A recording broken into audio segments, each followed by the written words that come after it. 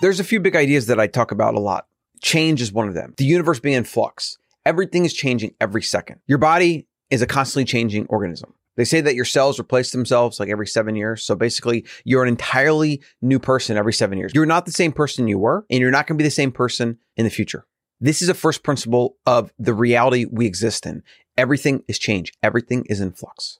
But humans, with our primal tendencies, we try to cling to certainty. We try to cling to sameness because that removes the anxiety that comes from the unknown. We create religions and gods to, again, remove the uncertainty of what comes after death. How should we live this life? What are our values? From that first principle, you build up on top another principle to which directs your existence, which is growth. You're either dying or you're growing.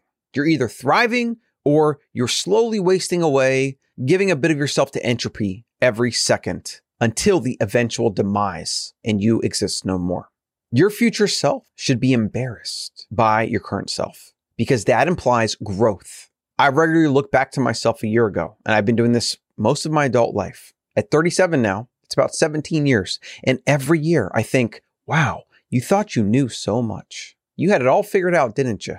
And then in a short 12 months, you basically feel like a different person. To look back and identify my blind spots, my weaknesses, and how far I've come.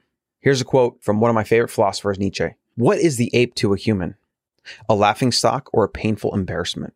And that is precisely what the human shall be to the overman, a laughingstock or a painful embarrassment. Nietzsche's idea of the overman was a higher human. You would evolve above yourself. And that's what he's saying here.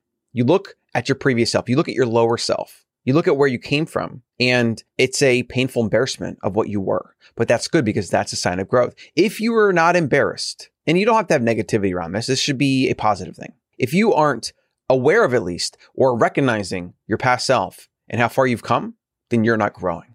Look back to your past self and be proud of where you've come, and do that every year of your life. Think for yourself, become sovereign, become free, and think from first principles over at thebetterhuman.co.